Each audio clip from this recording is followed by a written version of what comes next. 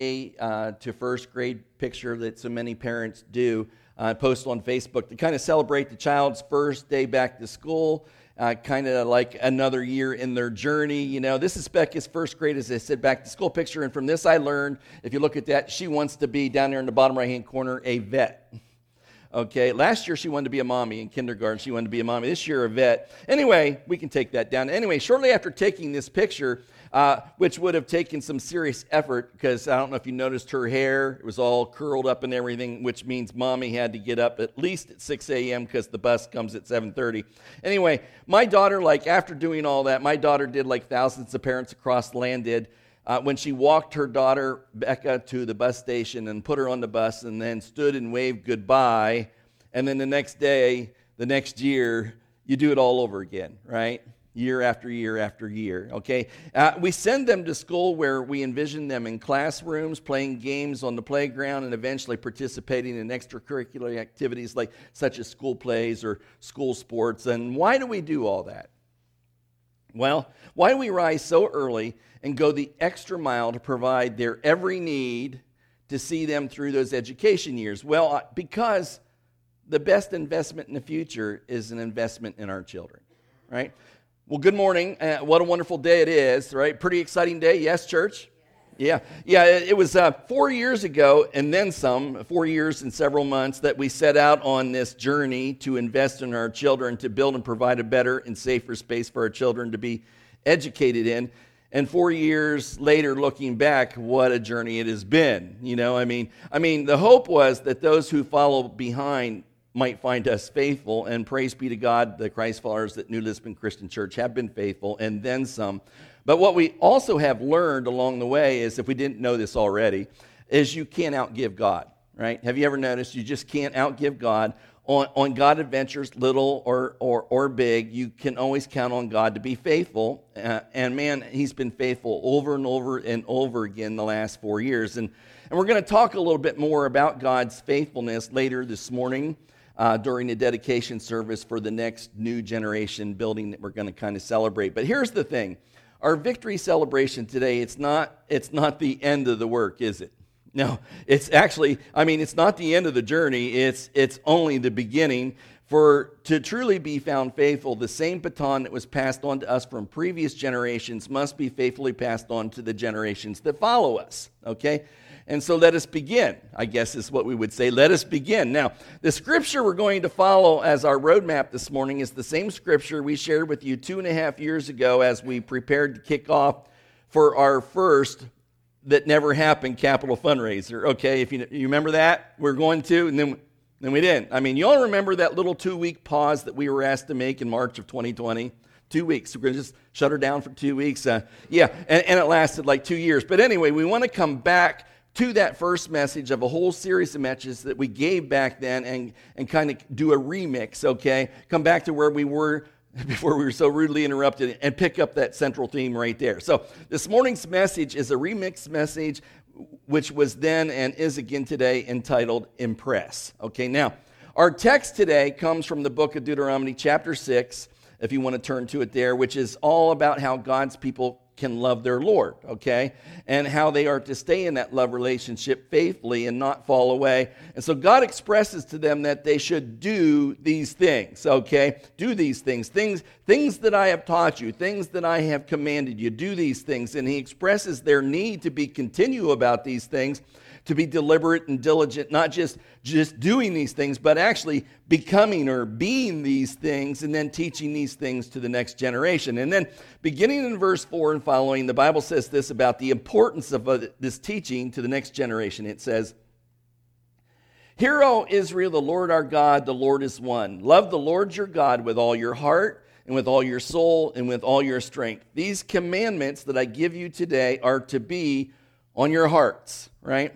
So that's the what you're to do, right? You're to love and do these things. But here's the how. Okay, verse 7. He says, impress them on your children. And so that's the overall strategy, to impress on your children. He says, talk about them when you sit at home and when you walk along the road and when you lie down and when you get up. Tie them as symbols on your hands, bind them on your foreheads, write them on the door frames of your houses and on your gates. So those words of God are spoken to his people, God's people, and they are kind, if you will, God's formula for passing on God's rich inheritance to his people onto the next generation and the next generation and so forth. I mean, they were not to assume, in other words, they were not to assume that their children would just inherit their faith automatically like some sort of spiritual DNA, but rather they were to make a deliberate attempt to saturate them with the Word of God in their childhood and right on up through their youth, okay? In fact, all through the Scriptures, we are instructed to teach the next generation. Older men teaching younger men, older women teaching. It never stops, to know God's will, to walk in it, and be an example in it. So, bottom line, it is the responsibility of parents, grandparents, aunts, uncles, as well as all Christian adults to do all they can to influence for Christ the next generation. It's a never-ending cycle. I think this is no more true than it is today, but we as Christians now live as minorities in an ever-increasing post-Christian secular society. We are no longer a Christian nation. We are a minority. But listen, friends, ever since the early church, we have been warned to always be alert. Always be alert, for your enemy, the devil, prowls around like a roaring lion looking to devour. What do? He says, resist him, standing in the faith. And so I guess the point is, while it is a great day of celebration as we give thanks for all the Lord has done, and he has done much more than we could ever imagined, okay, what needed to be done, and seeing this building completed, but so praise be to the glory of God and his Son, Jesus Christ. Amen? Yeah, it's great. But let us not forget, while it is good to see this next generation building complete, for it will be a place that is better, that is safer, okay, while they're here. It is our purpose while here to prepare them in God's instruction, right? I mean, that's what it's really about. That when they leave this place, they will be better prepared and therefore safer from the culture of forces that seek to steal, kill, and destroy the faith of the next generation. That's what we're fighting for, the faith of the next generation. And so today, we're going to quickly take a look at an example of a man who is known as the father of faith, Abraham, who successfully transferred his faith onto his son Isaac. So if you'll open your Bible or Bible app to Genesis 22. Genesis 22. Now, if you were to look at the whole life story of Abraham, and we have done that with a series of messages in the past, but if you were to look at the whole life story of Abraham in detail, you would see that there are many, it's like you can mark different places on his journey as here's a defining moment, and here's a defining, like there are so many defining moments in the faith journey of Abraham, each time his faith getting a little stronger, but from the time of God's call for Abraham to leave his friends and family and all that he knew and all the land that he had grown up in, to go to a land he did not know, okay, that God might build his faith. And make no mistake, it was a journey not unlike our faith journeys today, where there are many defining moments for he and Sarah along the way, okay? But today, for our purposes, we want to kind of jump to the event, okay? The event that is most famous, which he is most known for, and it's called the testing of Abraham, okay? The testing of Abraham. So let's just kind of jump in and begin with verse 1 of Genesis 22. Verses 1 and 2, actually. It says, sometime later, God tested Abraham, and he said to him, Abraham, here I am, Abraham replied. Then God said, take your son, your only son, whom you love, Isaac, and go to the region of Moriah. Sacrifice him there as a burnt offering on a mountain that I will show you. Now, why would anyone ever want to consider sacrificing their son? People ask that. Why? And while it is true that the people of the pagan land that Abraham's living amongst these people who are pagans, who did worship false gods, and they did, in fact, sacrifice their children, or as the Bible says, they sacrificed them by passing them through the fires of the false god Moloch. They did do this in that land, okay? But nevertheless, Abraham understood that that was against the will of the one true God, and surely God, who is the same yesterday, today, and tomorrow, had not changed his stance on that, but yet, here's the command. So the primary concern or test was this: Isaac was Abraham's son of promise, okay? In fact, Isaac, while Abraham did have a child born to another woman, a concubine named Hagar, named Ishmael, the Bible describes Isaac very clearly as Abraham's only son, okay? And so like most parents, surely this command of God would have been an unthinkable thought, But what would have been even more confusing to Abraham's faith was that this is the son of promise, okay? The seed from which a great nation's going to come, a nation of people who will be known as God's people. And so the question to be answered would have been, how would all the promises that God has promised for the past 40 years come true if Isaac's dead? But long story short, the how is that Abraham trusted God. And somehow he determined that the unreasonable was reasonable and that the unbearable was bearable and the impossible was possible. And while certainly reluctant, he immediately made plans to depart. He obeyed as he and his son Isaac said goodbye to Sarah, and together they head off towards the mountain of Mount Moriah. Okay, just as God had commanded him. So the following story takes place then in verses 5 through 14. It tells the whole story. So we're going to just read it real quick here. Beginning with verse 5, it says, "He said to his servants, 'Stay here with the donkey while I and the boy go over there. We will worship, and then we will come back to you.' Abraham took the wood from the burnt offering and placed it on his son Isaac, and he himself carried the fire and the knife. And as the two of them went on together, Isaac spoke up and said to his father Abraham, 'Father?' 'Yes, my son,' Abraham replied. 'The fire and the wood are here,' Isaac said, 'but where is the lamb for the burnt offering?'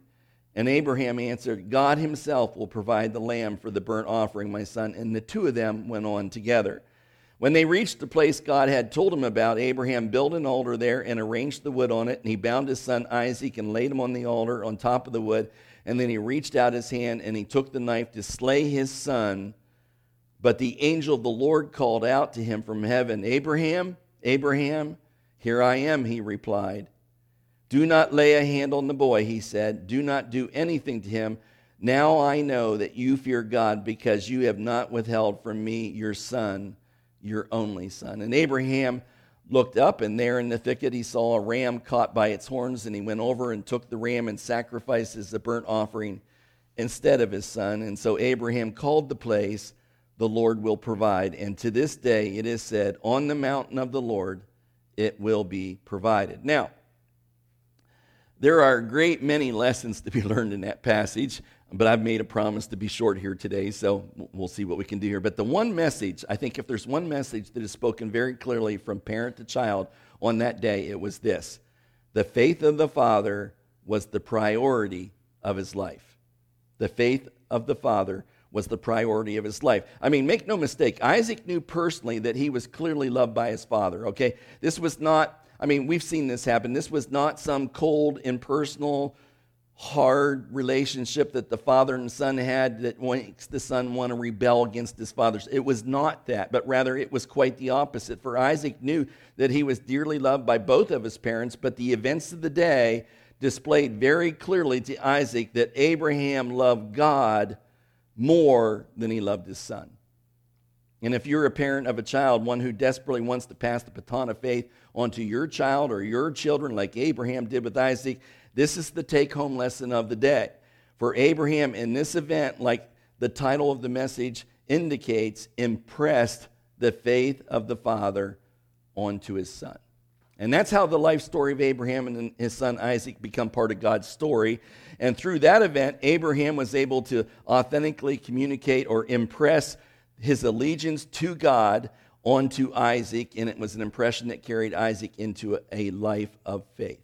So, that's the story. Now, if you're taking notes, to impress is to communicate your priorities. And if you want to write that down, to impress is to communicate your priorities. And with the rest of our time here this morning, before we close out this part of the worship service and move into the dedication part in the Family Life Center, I'd like to very quickly give you just 3 practical ways that we might impress or communicate our absolute allegiance to God onto our children. Okay? So let me say this first. In all these ways, this must be authentic, right? It must be authentic because perceptive people, especially children, know what's authentic and they know what's not. So first, you communicate your priorities by your attitude towards the church. And I'm going to make this real easy because I think we all know this one. But let me ask you, as a congregation, a couple questions, where I ask you to raise your hand because I know you love to participate, okay?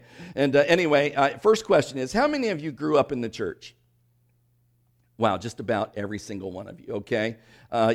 Okay, so second question. How many of you had parents or grandparents, whoever was taking you, who effectively communicated to you that Sunday was the Lord's day, and on the Lord's day, you go to church to worship the Lord? How many? Yeah, not quite as many, but pretty close, okay? Okay, how many of you as youth liked that idea? Yeah, kind of, okay. Yeah, in our home, it wasn't just 1 hour or 2 hours on Sunday morning, right? Bet it wasn't in yours either. It was Sunday night, Wednesday night, and every time the church was open, every time they had an activity, we had to be there. Sunday night was Disney. Didn't had to miss Disney, right? And and I could tell you all kinds of stories about me growing up and my attitude towards all that, and primarily it was communicated that I did not like my parents' attitude about church. And they didn't like mine, okay? I mean, no. But in the end, because their faith and commitment was authentic, okay, their faith effectively and authentically communicated onto us as children. I mean, this is not, what they were basically saying, this is not what we do. This is who we are, right? And they did that authentically and sincerely. And because they did, we followed as well, because Lord Jesus was our top priority in our home. Okay, now, make no mistake, I get that we live in a new world, and there's a lot more competition for our allegiance or our time, right? Because time and allegiance is kind of the same thing, right? And in many ways, anyway. But I want you to understand that each decision in its own way, it's not just a defining moment in your faith journey, it's a defining moment in others around you as well. I mean, it has impact. And your attitude towards the church, it speaks volumes, very simply put. Secondly, you communicate your priorities by the atmosphere in your home, okay? Moses told the Israelites to impress God's commands by teaching, tying, and writing. In other words, their faith was to be 24/7, especially in their homes. A while back, I was talking to one of Margie and I's children about they're all grown up now, but this one in particular, their family attends a mega church, and I asked this because in their church with multiple services, they don't offer on Sunday mornings a Sunday school for children or a Bible study for adults. It's just like our 10:30 hour over and over and over again. Okay, and anyway, if you want any more of that personal study stuff, you have to find that during the week. Okay, but that's I think one of the benefits of a smaller church like ours, who gives you and your family a 2-hour opportunity on Sunday mornings, because we're committed to being invested heavily in the principle of the church coming alongside parents who are so busy to teach the next generation the Word of God. But I asked my daughter this, after pointing out the limited opportunities of their church's Sunday morning, saying, when you were raised in the church, you had 2 hours every Sunday morning, and even as a child, you had an hour on Sunday night of teaching time, okay? And your church doesn't offer you that. How do you plan on compensating for the lack of that opportunity? I mean, just taking your child to church, like we took you, is not necessarily going to do it if it's 1 hour instead of 3. And I was relieved, so I asked, and I was relieved that their church emphasizes that the church is only a supporting element in the parents' divine call to teach their own children, okay? And so, being large and their volunteers are limited, they work in a supportive way to help parents in their home endeavors. And I was pleased to hear that. And there was a plan, and I was even more pleased to hear that there was a plan in the home, even with all the business life. And they were doing and still are doing their best to carry that plan out. And grandparents, you can play a role in that by providing resources. I mean, they have children's Bibles out now that have those, like you see there on the front of your seat there, that little QR code. They have children's Bibles out now with every story has a QR code, and you hit it with your phone, and a video comes up, and they can watch the video while you read the Bible story. And that great resources. We have families in this church who subscribe to Focus on the Family, which has all kinds of resources available to parents. And with permission, as grandparents, you can play a significant role in that. Many of you know our youngest daughter, Cassie, and her husband, Steve, they have 4 children under the age of 6. The oldest was Becca that you saw on the screen. And we try to have the grandkids over for sleepovers as often as possible, but never all 4 of them at the same time. but we do that when I have a day off, okay? And anyway, on one occasion, Cassie brought them over for a day visit. Now that she's not working and a stay-at-home mom, she brought them over for a day visit while I was working, and the kids were like, "Where's Pappy? Where's Pappy?" And Margie said, "Well, Pappy's at work." And they were like, "Pappy works?" I knew you'd really like that part. Yeah, I knew. Anyway, one day shortly thereafter, Cassie was driving her van to pick up the kids, and she likes to listen to our podcast of our sermons. And she was in the middle of one of my sermons when she picked up the kids and got them in the van. And after everyone got settled, she went to change the audio to some Christian music that her kids like to listen to. And Sam, who was 3 and maybe 3.5 at the time, said to the sermon, "Who was that, Mommy? Was that Pappy?" And she said, "Yeah, that was your Pappy preaching." And he said, "Turn it back. I want to listen to Pappy." And that's my favorite part of the story. yeah, but the point is, I like that not because Samuel liked to listen to Pappy's sermon. Well, okay, I liked it a little, maybe a lot. But what I really liked about that is because of what was being played in the van. Because lots of little frequent expressions of faith by a parent in the home make big impressions on your children. Big.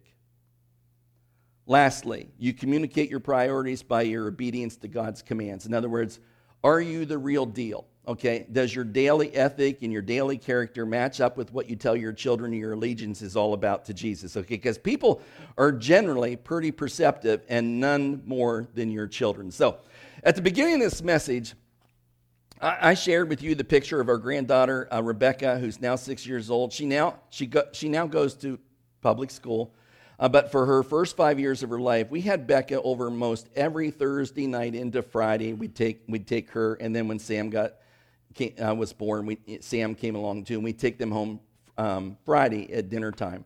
Anyway, they were at our house all the time over for sleepovers. And when she was about 2.5 years old, and Sam wasn't on the scene yet, she was in our house for a sleepover. And Becca, she was playing in the other room, totally enthralled. She liked to imagine and play act things out. And I would do that with her with the dolls or whatever character she was playing with. But anyway, she was playing in the other room, totally enthralled in whatever imagination play that she had going. And on that occasion, she was playing doctor. She just got a doctor's medical kit. And she was giving a medical treatment of some sort to Big Rusty, her stuffed dog.